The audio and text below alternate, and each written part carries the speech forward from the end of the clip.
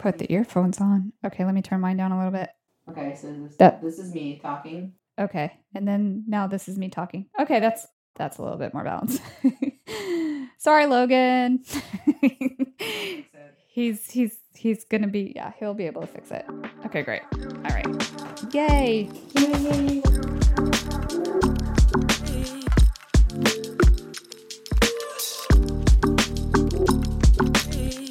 Hello, and welcome to The Female Endeavor. I'm your host, Rhiannon France. Today, we have an amazing guest, the lovely Tanya Zhuk. Just a quick reminder before we get started to subscribe to this podcast wherever you get your podcasts, and be sure to join our community by following us on social media.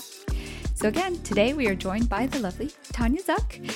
And a little bit about Tanya. She is an accomplished marketer who has worked for top advertising agencies in both New York and LA. She is impressive. She has worked on major brands across so many verticals, including automotive, entertainment, and CPG. I am very honored to have her as my first guest and to call her my friend. All right. So, I know what we were going to talk about. Mm-hmm. Our voices, finding our voices early on in our career. And I mean, for me, I think that it came around my mid to late 20s when I started figuring out that, like, I was funny and that I had a sense of humor. And, like, I guess I've always known I had a sense of humor, but at work, I had to be so serious. And I felt at work that I had to be maybe more manly and more direct and not as like lighthearted, whereas in real life with friends or whatever, I could be more funny and like myself. And then at work, I had to be very serious. And it took me a long time to figure out that, like, that being comfortable with my sense of humor at work and maybe not taking like work. It wasn't that I wasn't taking work so seriously. It was like, I felt that if I cracked a joke in a boardroom, it wasn't as like well received or acceptable, or like, oh, there's Rhiannon not really taking things seriously. Like whereas I felt like if a man was joking, it was like, oh, they're easy to get along with. They're easy breezy. But if I was easygoing or cracking jokes, then I wasn't taking my job seriously. I mean, listen, women, it's taken us a very long time to carve out what a woman's role in a corporate or a business environment should be, right? Like, there was definitely a time in the 80s and 90s when women entered the corporate workforce more predominantly. They all wore business suits that look like men's suits, because we try to emulate men and we wanted to be taken seriously like men do, that we're not just here putting on makeup and lipstick and talking about like whatever, shopping, like we wanted to be taken seriously. Yeah. So I can see how you would, or anybody would, adjust their personality because you don't want to be seen as, girly. Right. Yeah. Because that's terrible. It's so bad to be a girl, huh? Yeah. And so I started bringing in my humor a little bit more into my daily. And maybe that's also because I felt like, my title was recognized and I felt accomplished in I had achieved a certain level. So I could be a little more relaxed. I was managing more people and I didn't want to be a super stringent, whatever boss. I wanted to be balanced. And so I started finding my voice of being more humorous. I also was dating somebody who was helping me be more funny, who helped me be a little bit more confident and relaxed. And now we're married and have a kid together. Right. So it was like really great. It worked out. But, this person was helping me to find myself. I was finding myself and I was able to be myself a bit more. And I was just curious if you felt a similar sense around that same time too, about like our careers and kind of finding humor. Yeah, I think it does take a while. At least it was for me. I was also raised in a culture where we're kind of serious people. But we're funny and we know how to like cut loose. It's just professionally, I think we're all like very like, we're known to have like deeper voices and come across really serious. Yeah. I think that for me, I am actually a fairly serious person. In general, I do cut loose, but I did have to find a way to be vulnerable. Mm-hmm. And I was horrified at being vulnerable in front of people that reported to me because I didn't want to be perceived as not knowing. Right. Because, you know, when you're the boss, like you have to know everything. At least that's how I was raised. Like you have to like have all the answers. But it's shifted to the point where vulnerability is praised. Right. And to my point earlier, right, like being wrong is not wrong. It's okay to not have all the answers. It's important to know how to get the answers. It's important to know how to work with people, but it's also okay to show vulnerability by saying, you know what, I'm not an expert at this. I don't know how to do this. Let's find somebody who does, and let's have them teach a class on it or come in and do a lunch and learn or present to us or do whatever. You know what I mean? Like, but it took me a while, to your point, to gain my confidence because A, nobody supported that, right? Mm-hmm. And B, I had to feel like I had earned my chops and I was already like in the position where I actually had to kind of like let go. And I had a really great boss who, she was a people person. Like she was a people manager. Mm-hmm. Like she recognized talent. She recognized what worked and what didn't work. You're very rarely find somebody who's really into like knowing people. Yeah. And funny enough, I worked with another woman who she and I are friends now, and were then too.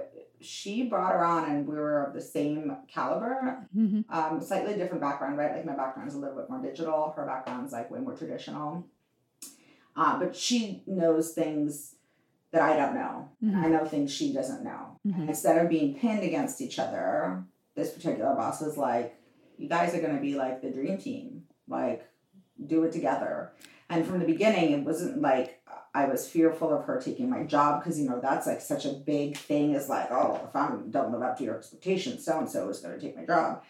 Like there was never like a fear between us and we actually were able to be friends. And I hope that there are more bosses like that. Yeah.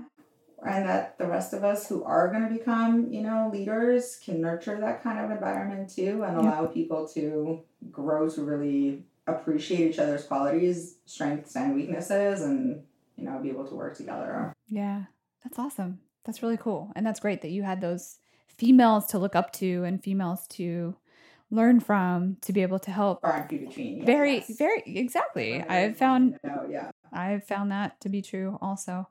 So the next topic I would like to talk about is finding health and balance. Ooh, big topic. Big topic for Tanya. Yeah. So if you want to share about your experience since the pandemic and your health and trying to find balance.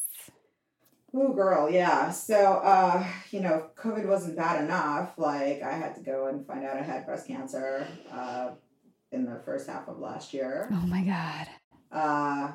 Yeah. It's not something that I would ever expect at my age. I'm 42, right? Like, I'm not at a stage where it's, like, prevalent. Right. So... But you know what? Like, this is why I think we as women really have to be taking these things seriously, mm-hmm. right? Like self-exams, all that good stuff, because like you wouldn't have thought that this was going to be.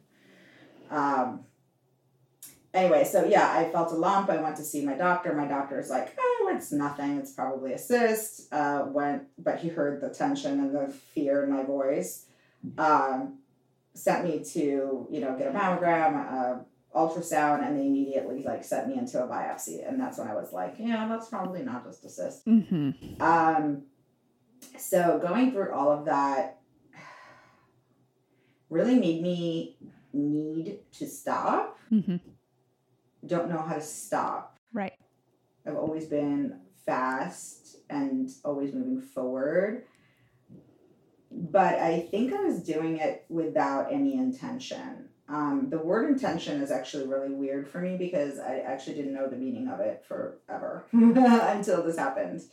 You know, like you go to a yoga class or one of those classes and they're like, set your intention for this practice. And I'm like, oh, whatever, just whatever. I didn't know what it meant. Yeah. And I don't even know how many of us know what it means, right? Right. But I think that through definitely my teens, I was always looking forward to be like in college and an adult. And then when I was like out of college and an adult, I was like, oh, I want to be like a successful, businesswoman. And I want to be like, more senior, and I want to do all these things. And then when I accomplished those things and I was going to go on to other things. And this happened, and it stopped me from just kind of like blindly following this path that I set for myself when I was like 17 or 20, and looking at my life and being like, okay, so who am I? And is this the right me, or the right version of me that I want the world to see?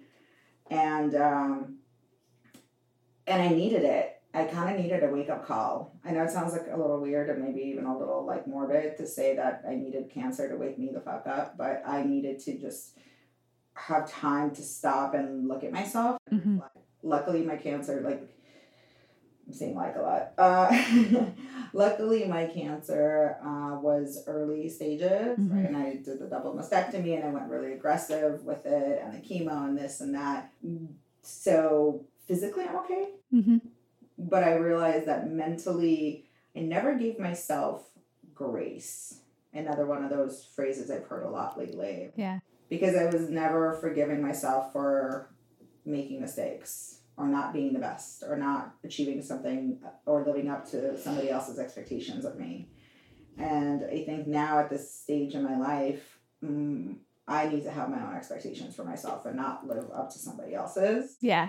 Especially when you can't necessarily make those people happy anyway. Exactly. For whatever reason. Mm-hmm. So you need to really set your own intention for life. Like, yeah. Why are you doing this? And my health was on the forefront of me having to reevaluate, me. Yeah. You literally had to stop. Stop. Yeah. Stop. That is for somebody who's always running. Yes. Like I'm a Tasmanian devil, Mm-hmm. Even in yoga classes, I always joked with my, instructors. I have like the racing monkey mind, Mm-hmm. like where it's just like you close your eyes and instead of like being in a meditative Zen mode, your brain's like, I need to do this and I didn't do that and I need to follow up on that. And what if I do this? And when I get out, I have to text this person and check my calendar about this thing. And I forgot to, like your mind is never off. Right. I had to shut off my mind and let my body heal. Mm-hmm. And in that time, I had a lot of time to reflect. Yeah. And I think a lot of us in COVID have had a lot of time to reflect. People got either sick with COVID and had to suffer through it themselves and knew loved ones.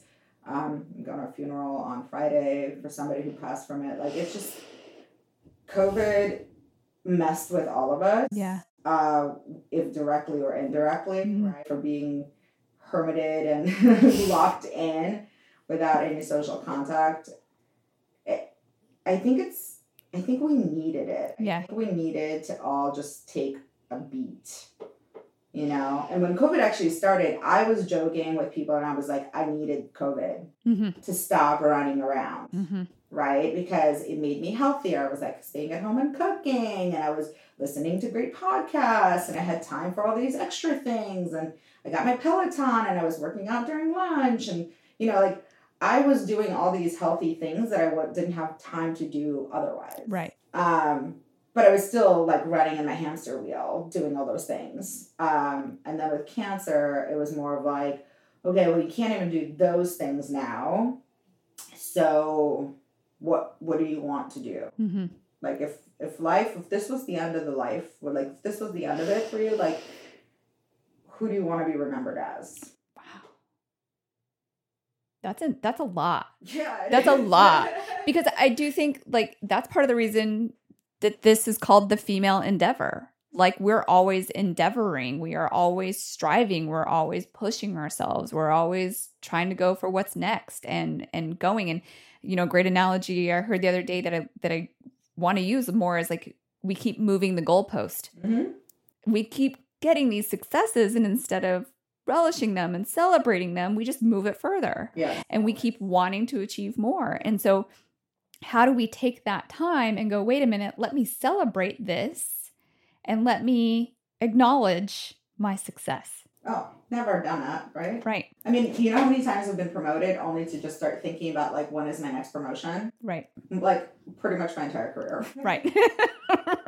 Right. Yeah. Or even as a kid, like, oh, I graduated, you know, third grade. I'm going to go to fourth grade. Oh, I'm going to skip fifth grade. I'm going to go straight, like, always moving the goalposts. Yep. But I think that that's part of our culture too. Mm-hmm. I don't think it's necessarily true just for women. It's for all of us. Mm-hmm. I think that's actually part that makes us human. Right. You know, is we all have this great, you know, equalizer, which is life, how we intend to live it, how we want to be perceived, who we want to be out there, that is something that we all have to live with. Yep. Absolutely. I love what you said about intention. And so, like, what would you say was the new way you defined it for yourself? Like understanding the definition of it, and then have you set one? No, intention is actually, sorry, and not like no in a no kind of way. I think intention is more than just setting an intention. Okay. Intention is the intention. That's great. So it's like living with intention. Living with intention. Okay. Every decision I make is with intention, right? It's with me being like, do I want to do this for you? Do I want to spend my day hanging out with you? Does it fulfill me as much as it fulfills you? Does it make me feel good? Will it bring you good? You know what I mean? Okay. And what are those things that I want to do with my life that I'm going to not prioritize, because those are the things that are either benefiting me, benefiting the people around me, mutually lifting people together. Okay. I love that. So living with intention. Yeah. Versus having an intention. Correct. I love that. Yeah, it's not like I intend to do things. I am always going to evaluate things because they are going to be meaningful. Cool. Because I think that I spent the better part of my adult years just kind of flowing. Because it was like, oh, you do this, then you go here. After you do that, you go there. After you achieve that, it's like, you know, it's like a leveling up in a game, right? Yep. You're just kind of like going along with it. And nothing wrong with having fun and just kind of going with the flow. But I think that it just, at some point, you have to create your own flow. Yeah. And I think that a lot of my life was created for someone else and somebody else's image of who I should be, right? Like, as I was mentioning, like, I was created in a way my parents thought that ideal life should be. So I was living their vision of what was meant to be success. And I'm reevaluating that and going, yeah, that's not how I view success. I don't necessarily think that making 6 figures and X, Y, and Z and is success. I think success comes from happiness and fulfillment, and happiness and fulfillment come with making intentional decisions for what you're going to do. So it's whether you're going to wake up and, you know, go to a yoga class and take care of yourself, or you're going to, you know, call that friend that you haven't talked to in a while because you missed that connection, or make plans to go see a friend. Like, it's more about, I thought about the consequences and or actions before I took them, and then decided that, yes, I'm going to do that, or no, I'm not going to do that. I love that. Because I think that we were talking about this earlier, but I think that, like, there has been a great reevaluation, like the pandemic reevaluation. And a lot of us were stuck at home and reevaluating those people that showed up and the people who didn't show up, and the people who we were like trying to make ourselves into somebody else because we thought that would make them proud or whatever. Was that really important or not? For me, that was a big part of my pandemic reevaluation, on top of being pregnant and having a baby and going through major surgery and having to heal from that. So in a similar way, we both had to stop, and it was being in bed, having to figure out how to physically get out of bed after surgery. Yeah. That is hard in any world. Yeah. And then in a pandemic world with everything else, and then having that whole reevaluation is so similar of something that we went through. I think to kind of how you were saying earlier in your career, or earlier in your life, and kind of living your life, but not really kind of maybe noticing. For me, it was like years would go by. I look back at like different years of my life where like Nate and I lived in a condo and we lived there for almost 10 years. And I couldn't tell you which year happened this or that or this. Like I look back and I go, wait, what year was that? Versus now, for me, it's different because I have a kid, so I'm noticing months. And I'm like, whoa, like seeing how fast 16 months goes by is a timekeeper for me. And so that's kind of a natural change that's happened versus kind of what you're talking about. I really like that, like making this mental switch to live with intention. I hope you enjoyed our show today. Thank you for joining me. Don't forget to subscribe to this podcast and follow us on social media. Send us your questions and your thoughts for future shows. Thanks for joining me.